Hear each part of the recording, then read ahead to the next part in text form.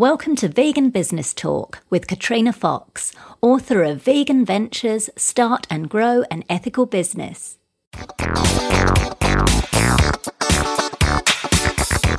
Hello and welcome to episode 21 of Vegan Business Talk. I'm Katrina Fox, journalist, media trainer and editor of veganbusinessmedia.com, the multimedia blog providing success tips for vegan business owners and entrepreneurs. In this episode, I interview Florian and Shannon Radke from Cinnaholic, a vegan bakery franchise offering handmade vegan cinnamon rolls with more than 30 different flavours and toppings.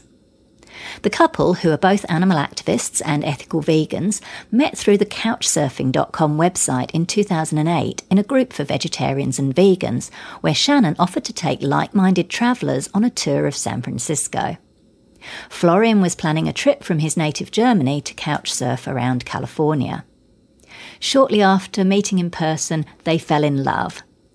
Shannon, who'd worked in various administrative jobs and copywriting, also discovered another passion, baking. With Florian's vast experience in brand marketing through his successful creative agency in Berlin, Cinnaholic was born, with the first location opening in 2010 in Berkeley, California. Another 5 locations, including Nevada, Texas and Georgia, followed. In 2014, the couple appeared on the TV show Shark Tank and pitched their venture. They received an investment deal from Robert Hajavik worth $250,000 to develop their online business. After initially accepting the deal, they realised that Robert had a different vision for the company and they parted ways, very amicably, and he's continued to be very supportive. Despite walking away from a $250,000 deal, in 2015 the pair announced plans to launch an additional 25 Cinnaholic franchises across the US. In this interview, Florian and Shannon talk about how growing too fast is not always right for a business and why it's important to have the courage to turn down lucrative deals if you and potential investors or partners don't share the same vision. Why they chose a franchise model to grow their brand. The importance of support networks and hiring experts to help you grow. How passion and a willingness to learn can often be more important than experience in a particular field. And much more. Here's the interview with Shannon and Florian Radke. Hello, Florian and Shannon. Welcome to the show. Thank you very much for joining me today. Hi. Thank you for having us. Hi. So I'm very interested and intrigued to hear about your story. Let's begin, first of all, with the reasons why you do what you do. So you started Cinnaholic. Tell us a bit about the reasons behind it and what drives you to do what you do. We're both long-term ethical vegans and always wanted to contribute to the awesome vegan food movement and pushing that forward. And when I met Shannon before we were even married, and when I got to know her, I realized what an amazing baker she is, and she just impressed me with all her baking. And then, out of falling in love and it being centered around her passion for food and baking, the business idea came to be, and that's what we want to do. And we decided let's just do a bakery and use that to push the vegan movement forward. Fantastic. I really love the way that vegan businesses are doing activism. A lot of people sometimes think that business is on one side and activism is something separate. And I really love that businesses such as yourself are really bringing them close together and showing that running a vegan business is a form of activism. So thank you very much for sharing that. So tell me a little bit about how your previous professions have been useful in starting up and running Cinnaholic, and particularly what skills have been particularly helpful. Well, my background is brand marketing and communications. So I worked in big fancy agencies in Europe for big fancy clients. And then when I moved out to the San Francisco Bay Area, I started working mostly with technology startups. I'm also an advisor for 14 years now for PETA, helped them with their campaigns. So, communications is what I really love doing. And I always wanted to create a brand from scratch that then you can see grow and turn into something bigger and amazing.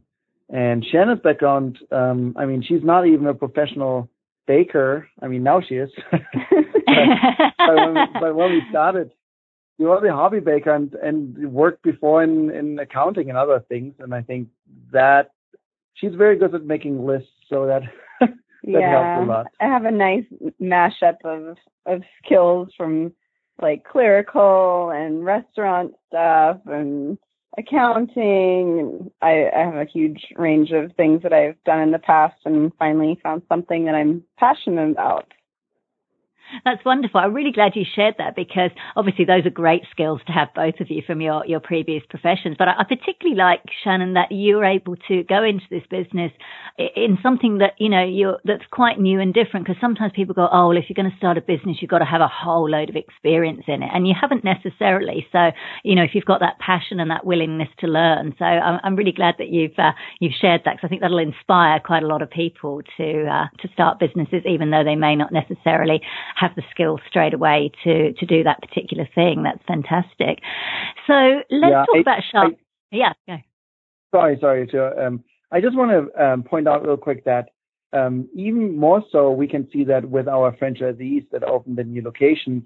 For example, the person that took over our Berkeley location, our original location that is now a franchise, she had no background in any like food or retail. She was a copywriter. And wanted to do something different. Though she is an ethical vegan and was really, intrigued by owning and running a vegan business and pushing that forward. So I think the passion plays a big role in being able to do this. Absolutely. That's great. Thank you so much for sharing that. That's really great. So let's talk about Shark Tank. You got a deal of, I think it was $250,000, but then you changed your minds because the shark had a different vision. That's how I understand it. So can you elaborate a bit on that, as much as you're comfortable or able to share? Sure. In general, we can't share much about that because it's all the negotiations happen under NDA. But in general, I don't know how many of your viewers have seen the show, your listeners have seen the show. If you haven't, you might want to just look it up online. It's Shark Tank episode where Cinnaholic is on. And as you can see on the show, we come in there with a certain vision, and the offer that we're getting were for something different. And then we just decided, well, let's just try it and go with it. Specifically, the offer was for doing an online business because it's more scalable. It's easier to make quick money on that. And that's what Shark Tank is really about. All those investors, they want to invest in something that they get a quick return and make a quick amount of money on their investment. And then when we really sat down and thought about it, we kind of figured out we don't want to go in a giant major scale with our online business. And we tried it for a little bit. When Shark Tank aired, things went crazy and we had huge amount of online sales to fulfill. And we realized that really it's not the same product anymore. It's a mass-produced, mass-scale product. And we then scaled it back. And we're limiting online sales right now, so we only allow a certain amount of people to order per week, and then we just cut it off.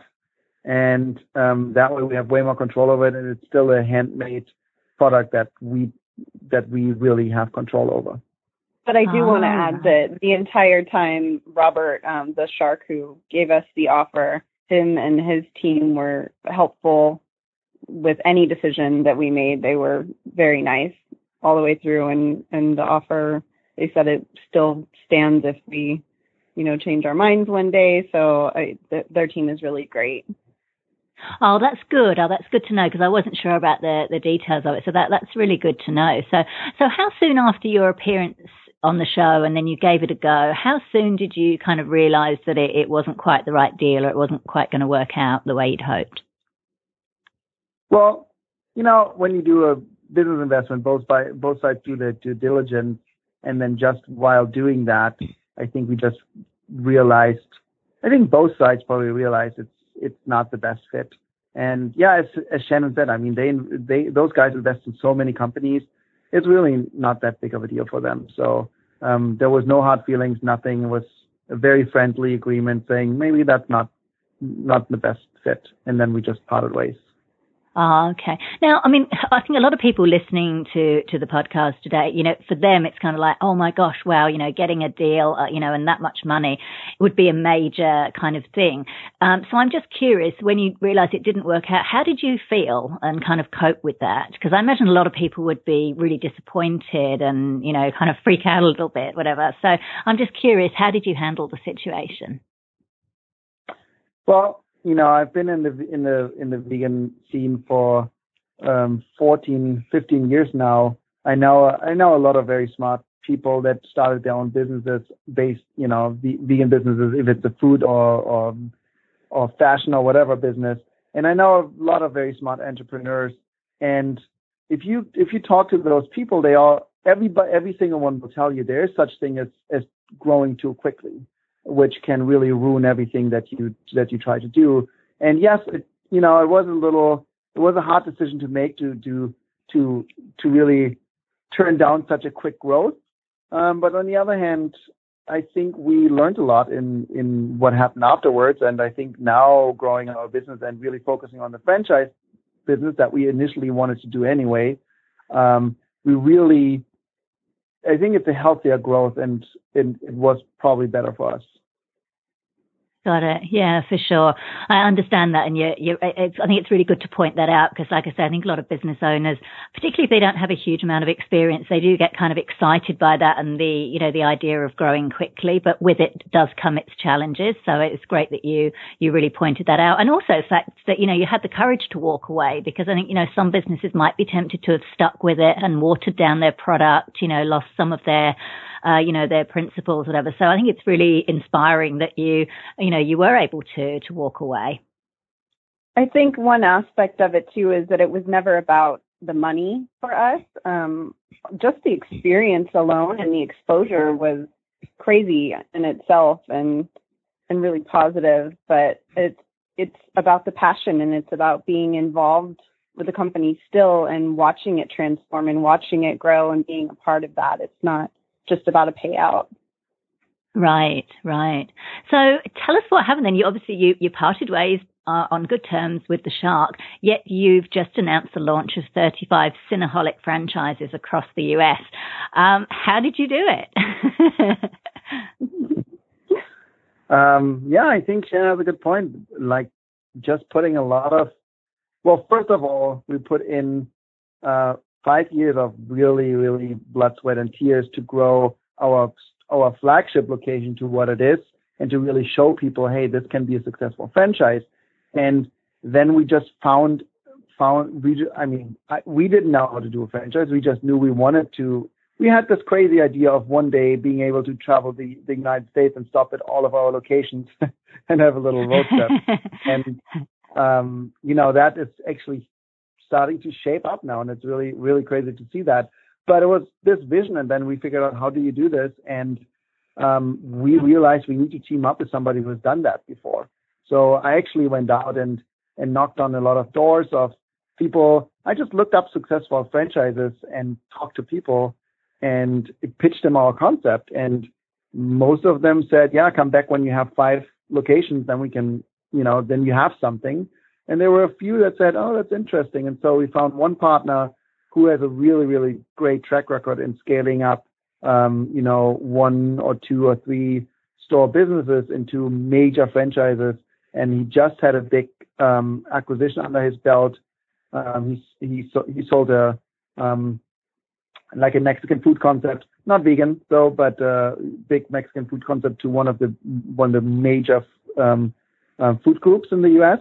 And so I just knocked on his door and said, hey, you should check us out. And then fair enough, he came flying out here to California, and he was supposed to just stay for a couple hours and have a quick chat. He ended up staying a whole day and extended the stay for another day. And by the end, when he flew back home, we had a letter of intent signed and knew we wanted to do something together. Fantastic. That's wonderful. And it's great to hear that, you know, you've teamed up, and that even if one deal doesn't work out, there's still a way to realize your vision. So that's fantastic. Just while we're talking about the franchise, then why did you choose a franchise model to expand? What appealed to you about it? I didn't know much about the food industry before we started this venture. I read a lot on it and tried to educate myself.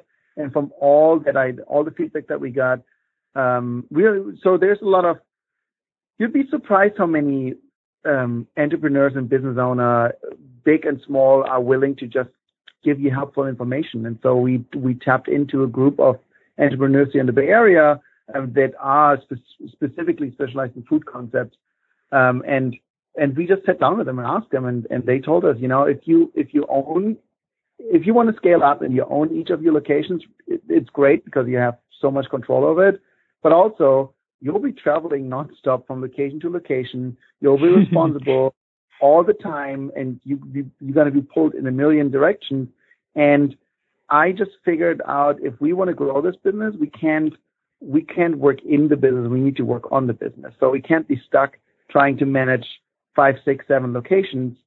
We have to let other people do that and run their locations successfully, and then we can focus on the big picture. For me, I look at stores like Cinnabon and I'm like, are you kidding me? Our product is so much better than that. Like, if they can have franchises, then there's absolutely a way that we can do this too. Brilliant. And I love that you raised that point, Florian, about being able to work on the business rather than in it, because that's so important, as you say, in order to grow. Otherwise, your time's being kind of taken up, literally kind of treading the wheels of doing the actual business rather than being able to work on it. So that's great. Thank you for sharing that. What were some of the challenges involved in creating the franchise model? Were or are? Oh, well, both.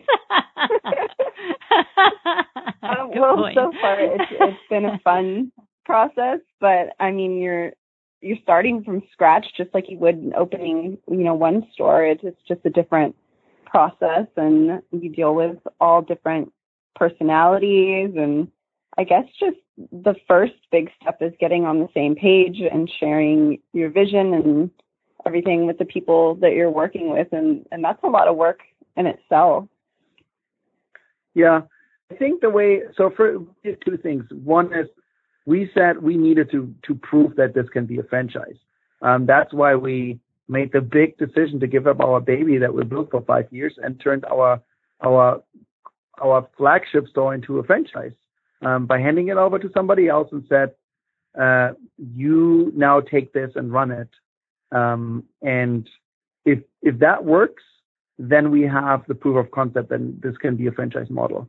So that's what we did. We sold the Berkeley store as a franchise to a very amazing person who is a really good friend now, and she just took it over and is running it very, very successful. So that was the first step, and the next step was taking that knowledge that we gained from having her take over and put that in writing. I've never written a franchise manual before, and it took me a long time to really figure out how to do that. And I read just every franchise manual I could get my hands on. I would read it and try to replicate what other people did in terms of how it's structured and all that. And then and that's still an ongoing revision thing as the stores open. Each store has specific needs that it's hard to know what to address before they've opened. Yeah. Right. So right. It is kind of like writing a book. You know, a lot of vegans get book deals. We got our own book deal with a little franchise manual.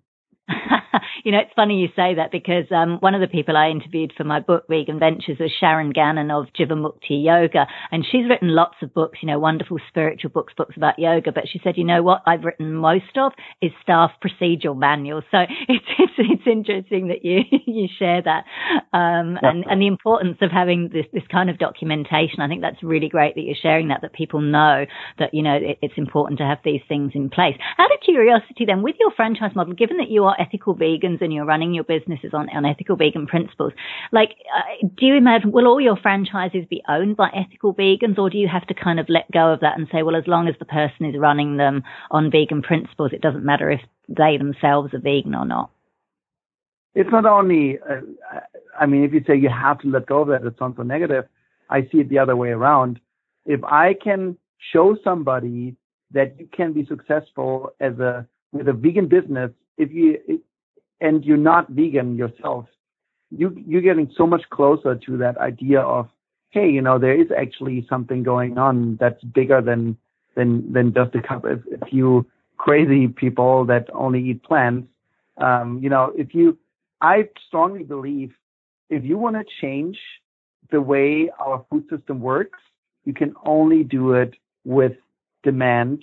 And, we live in a capitalist society, fortunately and unfortunately, and the only way you will change the system is by where the money comes from, where the money goes.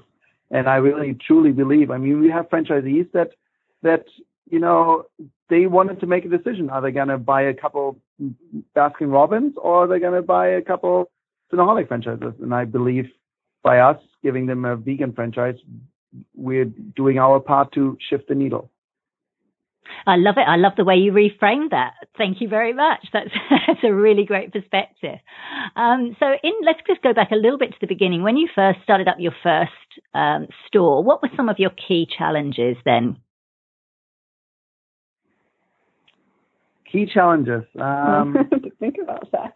Because I think there's a lot of people listening to this right now who are, they're a bit like Shannon, they've got this passion. They love making, certain types of vegan food product and would love to start a business in that area. So I'm just curious, what are kind of some of the things that are challenges right at the beginning? I think for me, it was dealing a lot with the city and the permits, and just there's no manual, for opening a business in each particular city, because they vary. So nobody really tells you what you need to do next. You just got to make a million phone calls and you're on hold. And that was pretty frustrating. And, but once you're past all the permits and once the doors are open and once you have the customers in, it's just about routine and maintenance and you find your groove. But it's just getting in the door, I think, was the tough part for us, just not knowing who we're supposed to call next, or, oops, I forgot to do that. Nobody really tells you what's next. Right. Got it. So in terms of then we've talked a little bit about growing. Then as you opened your store, what kind of professional help did you get? Like, when did you know it was time to start having staff, for example? And what other kind of expert help have you had over the years to grow the business? Yeah, I think it's always good in the beginning that you always need to accept everybody has their strengths and their weaknesses, and you can't do it all. If you're an amazing chef, you might really suck with bookkeeping, and that's okay. And you should get somebody who can do that for you, even if it costs you a little bit of money. In the long run, it will be worth it, because you need to have your books in order to actually be able to look at your business and figure out what is your profit margin. Does this even make sense? So that's one of the things we really decided. Okay, we need a professional bookkeeper. We need somebody to advise us. I actually spent a good year while Shannon was working for a year on the recipe. I worked for a year on a business plan, and I went to a person who is a CFO type person who advises other companies. And I showed him my business plan, and every time he would send me home and said, "This is not good enough. This is not good enough," and it was really frustrating. And I could have done it without this person and would have had a way quicker success feeling, at least, because I figure I would have said, yes, I got a business plan. But it was so good to work with somebody who would really challenge you and send you back so many times, until finally the day was where I gave him, I think, the 10th or 12th revision of the business plan. And he looked at it and said, all right, now you have something. Now you can go and do this. Fantastic. Thank you very much for sharing that. It's that kind of weighing up at the beginning, isn't it? When, particularly if you're a small business owner and you're trying to bootstrap and do everything yourself versus making an investment in getting professional help. So that's great. Thank you for sharing that. Now, what about competition? There's obviously a lot more vegan food in particular. It's expanded, the sector has expanded exponentially. How do you go about standing out both within the vegan business arena and also outside of it and maintaining a steady flow of customers? I think over the last 5-6 years, vegan businesses have really grown, specifically in our area. When we first started out in Berkeley, there wasn't a whole lot of vegan businesses out there that were doing something similar to us, and still our product is very unique. Just in general, we don't really have competitors, vegan or not vegan, unless you consider Cinnabon to be a competitor, but it doesn't have anything to do with our product. Yeah. So if your question is do we like the competition or we don't? I would say absolutely. I love having the competition because it keeps you on your toes. You always want to be a step ahead and want to be better. If there's nobody to challenge you, then you might lose that drive, and your customers will feel that too. And B, obviously, the more vegan businesses, the better. So we actually have people reach out to us that are vegan business owners or want to start a vegan business and ask us, hey, can you maybe share some insights? And I love doing that. I really don't mind giving away all the secrets how to start a successful business to anybody who wants to start a vegan business, because I think it's great. For sure. And what I'm hearing then from you is the importance, if you can, whenever you can, of having an innovative and a unique product. Because, nowadays we're no longer, the only vegan cheese. There's lots of different types of products, but maintaining some kind of unique, selling point, is important. And obviously you're doing that with your products. So that's great. Yeah, absolutely. I also would say that, you can't go out in the market anymore today, in general, period. You shouldn't go out in the market and your only unique selling proposition is my product is vegan. That doesn't fly because the vegan market is growing and growing and growing, but you can't have if the product is not amazing, you shouldn't be out there selling your product, vegan or not. And just the fact that it has to be an amazing product and then also be vegan. That's how you succeed. Brilliant. Very good. Yes. Thank you for pointing that out. So while we're talking about the word vegan, in terms of using it in your marketing materials on your website and how often or the prominence of the word, obviously there's two schools of thought. And this is a question I ask everybody and I get so many different answers. One is, yes, it's great. It's more positive now. We should use it and it's good niche marketing. And others are like, no, we should stick with plant-based or softer words. Tell us a bit about your thoughts on that and your choice of how you use the word in your marketing or not, and why. So from a brand and communications perspective, I think using the word vegan really depends on where your business is going. There's big examples of B2B businesses like Hampton Creek and those ones that specifically cut out the word vegan and use words like plant-based, because that's a different audience. They want to go in bed with the big players. They want to supply the Nestle's of this world and the big food corporations. And for them, the word vegan is still a little too radical to really buy into that promise that there is a market. And plant-based and, plant-based healthy food is a way better way to do that. I do see, though, for smaller businesses as a huge opportunity because it's easier to rule a niche than it is to rule a mass market. So if I can say, I'm the best vegan cheese out there, that really puts you as a leader in this category, and the category is only growing. At Expo West this year, everybody was talking about the vegan niche exploding, and all the big businesses want to get into it. And I really think vegan is the new gluten-free, and it's gonna grow exponentially over the next years. No, that's wonderful. I'm glad you've shared that. It's interesting. I went to a trade show here in Sydney, Australia for the natural and organic sector, and I was amazed at how many of the products people had were vegan. You know, the owners weren't necessarily whatever, but they recognized that it was so important to brand their products, you know, along with paleo and gluten-free and all these other tags. You know, the word vegan was really quite prominent. I was very pleasantly surprised. So that's fantastic. Thank you very much for sharing that. Some good little sound bites in there. I like the fact that you said the vegan is the new gluten-free. I think you should probably make that a tweetable. So what current, and obviously you've had a lot of exposure on Shark Tank, so a lot of people know about you, but what current marketing strategies do you use right now, and which are the most effective? You're the marketing guy. Oh, yeah, I am marketing. I wanted to be polite and let her answer it, but I just got shut down. So I have to say, because our product is so unique, our marketing is really, I would say, 90% buzz marketing. So social media, and then also buzz effect marketing, like doing like the daily deal stuff like Groupon and Living Social. I don't know what in Australia is the big competitor to that. But it's really, yeah. So because our product is so unique, we just gotta get people in the door and they will come back. And it's also a very shareable product, right? You can take amazing pictures of it and post it on social media, and people will love it and retweet it or Snapchat it, whatever people do these days. And that's really one key element that we have to our product that is really helping us with the marketing.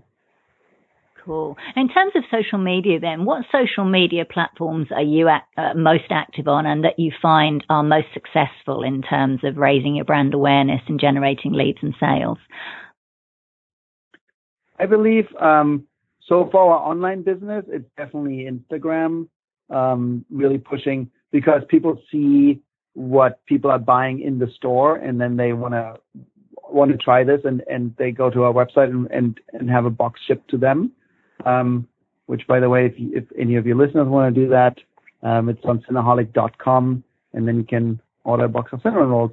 And also, what really good is for the stores is any social media where you have geo-targeting, where you can log in.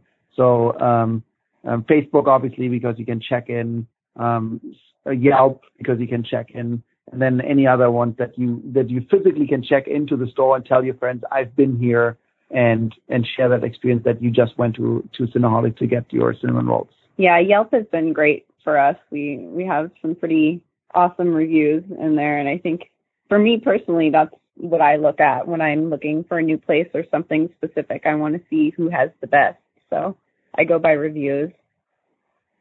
Brilliant. That's great. I think that's really useful for people who have got vegan product businesses to know that. That's great. Now, talking about media, you've obviously had a lot of media coverage, because you're on Shark Tank. But did you approach the media directly? Did you use a publicist or PR firm, or did they come to you simply because you were on the show? Both. So with my background, I mean, we do a lot of our PR ourselves because I know how to do it, but also it's always good to again get professionals in the door, and specifically here in the US, there's a PR firm that is run by two ethical vegans that we work with, which is Evolotos PR out of LA. Yes, Peter and Gary. Yes, yeah, correct. Awesome. And they do some amazing work, and they've helped so many vegan brands really accelerate. And people are scared sometimes of PR because you pay without really knowing what you get back. But if you have people, like, look at a PR company and let them show you their track record, and then talk to some of their clients and just ask them, are you happy? Do you feel that the money you invest with them is worth it? And if most of them will tell you yes, absolutely, then you should maybe consider working with them.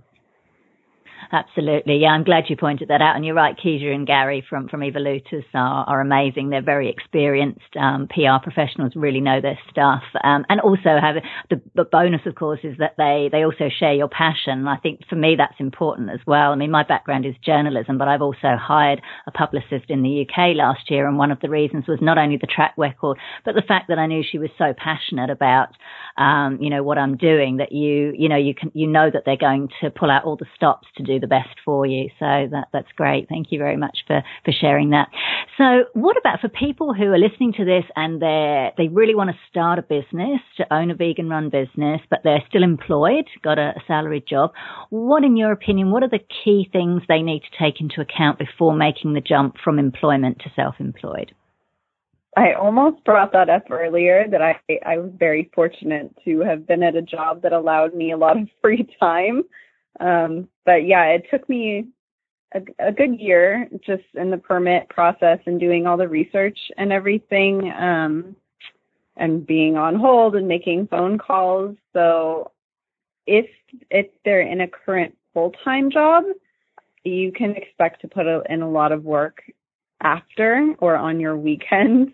But I was very fortunate in that way that my boss just kind of let me do whatever I wanted as long as my stuff was done at the end of the day. So. But also it really depends on the business, right? If you want to start your own business from scratch, yes, then you really should at least consider a year. You need to have an income for a year where you're only going to lose money on testing stuff and figuring things out. Plus you need a runway when you open a business, because you need to prove and refine your business model.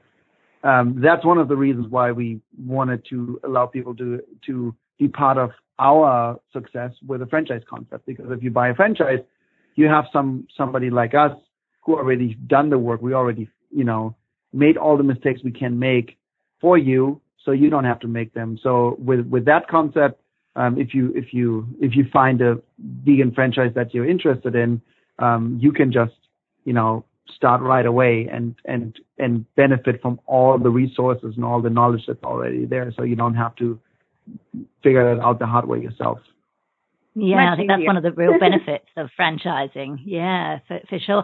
Just on funding, actually, that's kind of interesting to get your views on that. And if you're comfortable in sharing, when you first started Cinnaholic, there are different ways, obviously, to fund a business. It might be you have savings or crowdfunding, which is, of course, the newer one, or seeking investors. What are your thoughts on some of that? And how did you first get Cinnaholic off the ground?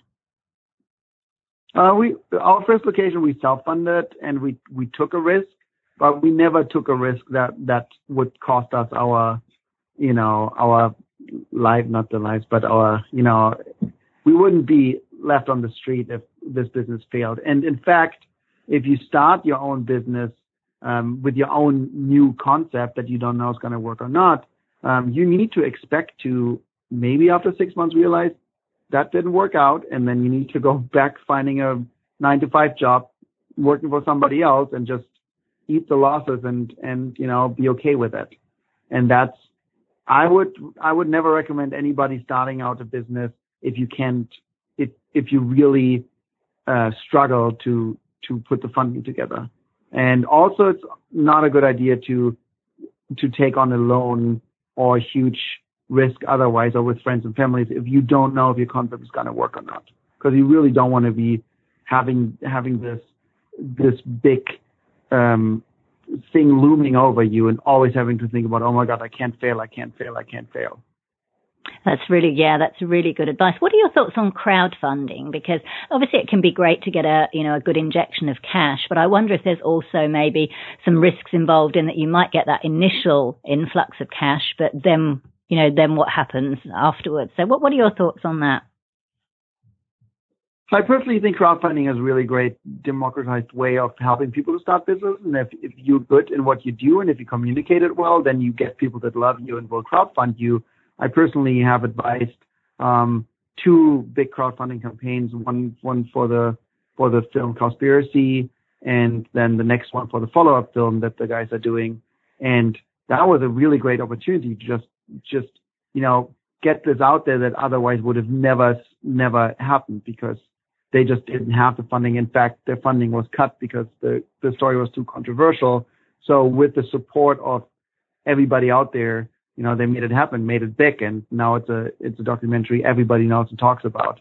So I really think crowdfunding is great. You need to make sure that you can fulfill on your promise. And there's a lot of crowdfunding out there that is just scammy and doesn't really do what you promised them to do. Right. Yeah. Got it. And I suppose as well, because I understand that with something like Cowspiracy, I think a lot of people want to see something like that made because of the global impact it can have. Whereas if you're starting up, say, a vegan bakery or a vegan food product service and it's local, I guess you've got to make sure that you've got enough interest for a crowdfunding campaign from the local area. Would you agree with that? Yeah, absolutely. You always need to start local interest. So the way we kicked off Cinnaholic actually is Daniel started writing a blog, and it was called Confessions of a Cinnaholic, and that's how she made a name of herself here in the local Bay Area scene that was very competitive when it comes to vegan bakeries. And she just started blogging about her successes and her failures as a baker, and people started loving it. And then her blog ended up being mentioned several times in like bigger media outlets here in the Bay Area, and that's when we knew we had something. And so I really, you can't expect to just start a crowdfunding campaign and then it magically takes off unless you have a really crazy idea or product. Yeah, that's great. Thank you for sharing that. I love the title of that blog. Very catchy. That's great. And that's a great strategy as well. So thank you for sharing that. So let's talk about the wrapping up sort of now. Let's talk a little bit about mindset. A lot of business owners say running and owning a business, it's the fastest and most effective form of personal development. What qualities do you believe are essential to staying the course and running a successful vegan business? Sorry, what was that? What was the last part of the question? What qualities do you believe are essential to staying the course and running a successful business? The qualities? Yeah, what personal qualities in a person do they need? Yeah. Patience. Patience is a big one, and I would say acknowledgement of failure, being okay with failing and realizing this didn't work so well, let's try it again a different way. Because when I see people fail, and unfortunately, you see, a lot of great vegan food places, they close their door after a couple of years because something happens and something doesn't go right. And it's mostly something everybody else already sees. And it's like, oh my God, you can see the car, speeding towards the wall.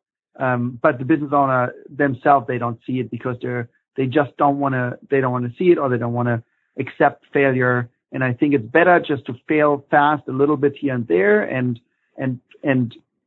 get yourself back on course around the wall so you don't hit it than ignoring the failure and just keep on going. So yes, you need to be super patient, but also you need to realize when things just aren't going the way, and then you need to find a different solution. Excellent. That's great. Now, obviously running a business, it can be, it has its challenges. It can be quite stressful. Certainly in the beginning, you're probably working longer hours than you would, working in a salaried job. What specific steps or strategies or techniques do you use or have you used to basically ensure that you've got a good, strong mental and emotional well-being as business owners? Meditation.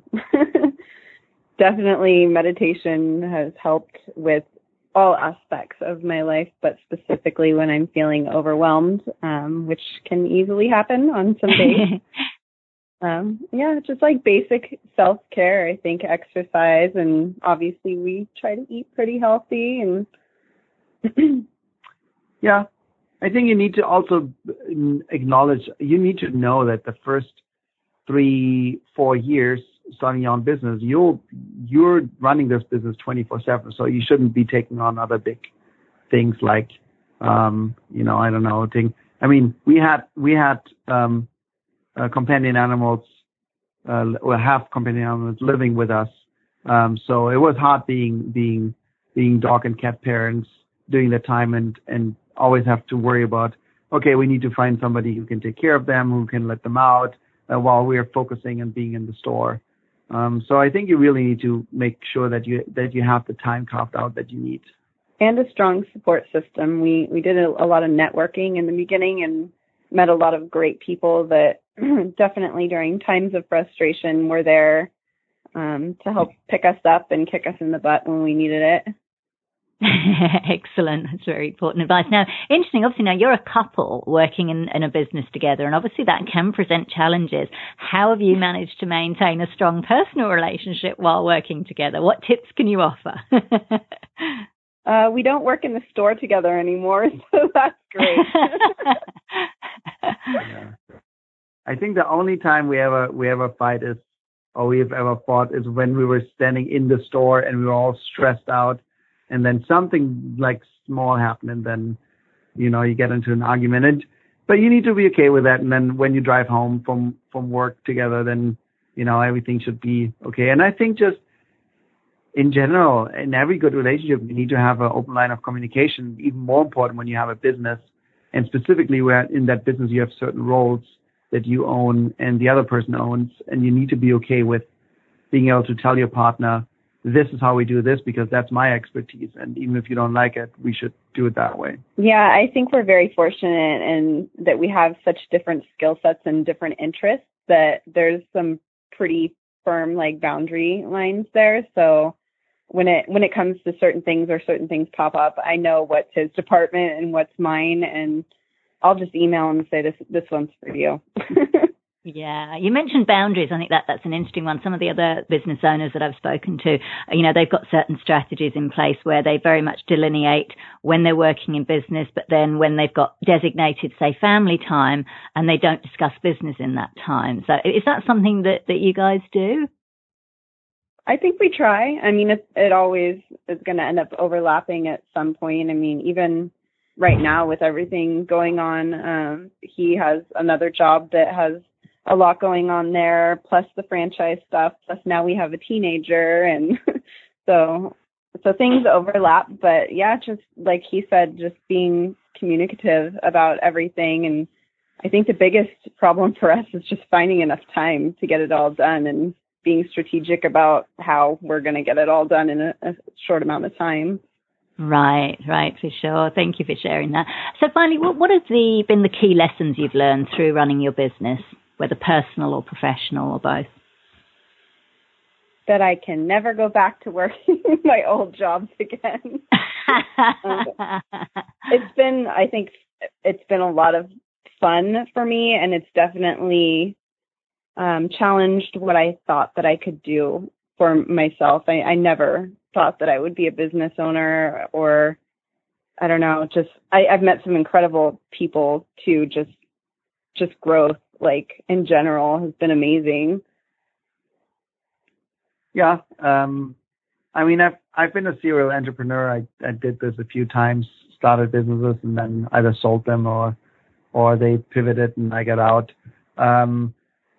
But one of the lessons that comes up always and all the time, I think you need to do this for more than just wanting to make money. If you just start a business because you want to cash out big time, I don't think you're going to have a good time, and I don't think you're going to be successful. You need to have a passion for doing whatever it is that you're doing. Absolutely. I think that's very, very important. What's your final question? What's your long-term vision for yourselves and for Cinnaholic? I mean, you've obviously got some grand plans unveiling right now, but if we're looking ahead, what do you see in the future for yourselves and your brand? Well, we want Cinnaholic really to become a national, successful gourmet cinnamon roll chain, and have as many locations as possible, and really show people that a vegan cinnamon roll place is really not that crazy, and it's actually something that everybody should expect to have anywhere. So really, driving this whole idea of a vegan business can be super successful. And luckily, there's so many other very successful vegan businesses in the U.S. like Veggie Grill and other businesses like this that really show you can totally with a 100% vegan business, you can be super successful. And I think just showing that, not only to the marketplace, but also to encouraging other business owners to do the same. I think that's the big vision that we have. Wonderful. That's been great. You've shared so many wonderful insights. I really appreciate you taking the time to do that. I know that listeners from across the globe will be very inspired by your experiences and your expertise. So thank you very much, both of you, for joining me today. Oh, thank you. Thank you for having us. So that was Florian and Shannon Radke of Cinnaholic. You can find out more at cinnaholic.com. And you can find that link on the show notes page at veganbusinessmedia.com/podcasts. Now for our Vegan Business News Roundup. The Herbivorous Butcher, the American vegan startup that's gained a lot of media coverage since its launch this year, is boldly going where veganism has never gone before. Well, not as far as we know anyway, space. According to a press release by PETA, the company's been approached by a scientist at the Advanced Space and Technology Research Laboratory to create a vegan meal plan for 6 astronauts to eat on a 2-week simulated Mars mission. If the test run goes well, the company could supply the food for a real space mission. While they wait for the test results, the brother and sister team behind the Herbivorous Butcher have been asked to grow carrots and zinnias in Mars regolith simulant, and that's dirt that resembles the dirt on Mars. Now, obviously, this is pretty cool, and it's a fantastic opportunity for this business. I can't help but be concerned about other planets, though, because humans don't exactly have a great track record for looking after our own. Still, the fact that scientists are keen for astronauts to have vegan meals is a good sign. The Herbivorous Butcher is also bringing veganism to another audience. According to Veg News, it recently taped an episode of the Food Network's long-running travel show, Diners, Drive-Ins and Dives. Investors care more about sustainability than corporate executives think they do, reports the Bulldog Reporter. According to new research from MIT Sloan Management Review and the Boston Consulting Group, a growing number of investors are placing more weight on sustainability as evidence increases that companies' environmental, social and governance performance has an impact on their long-term financial success.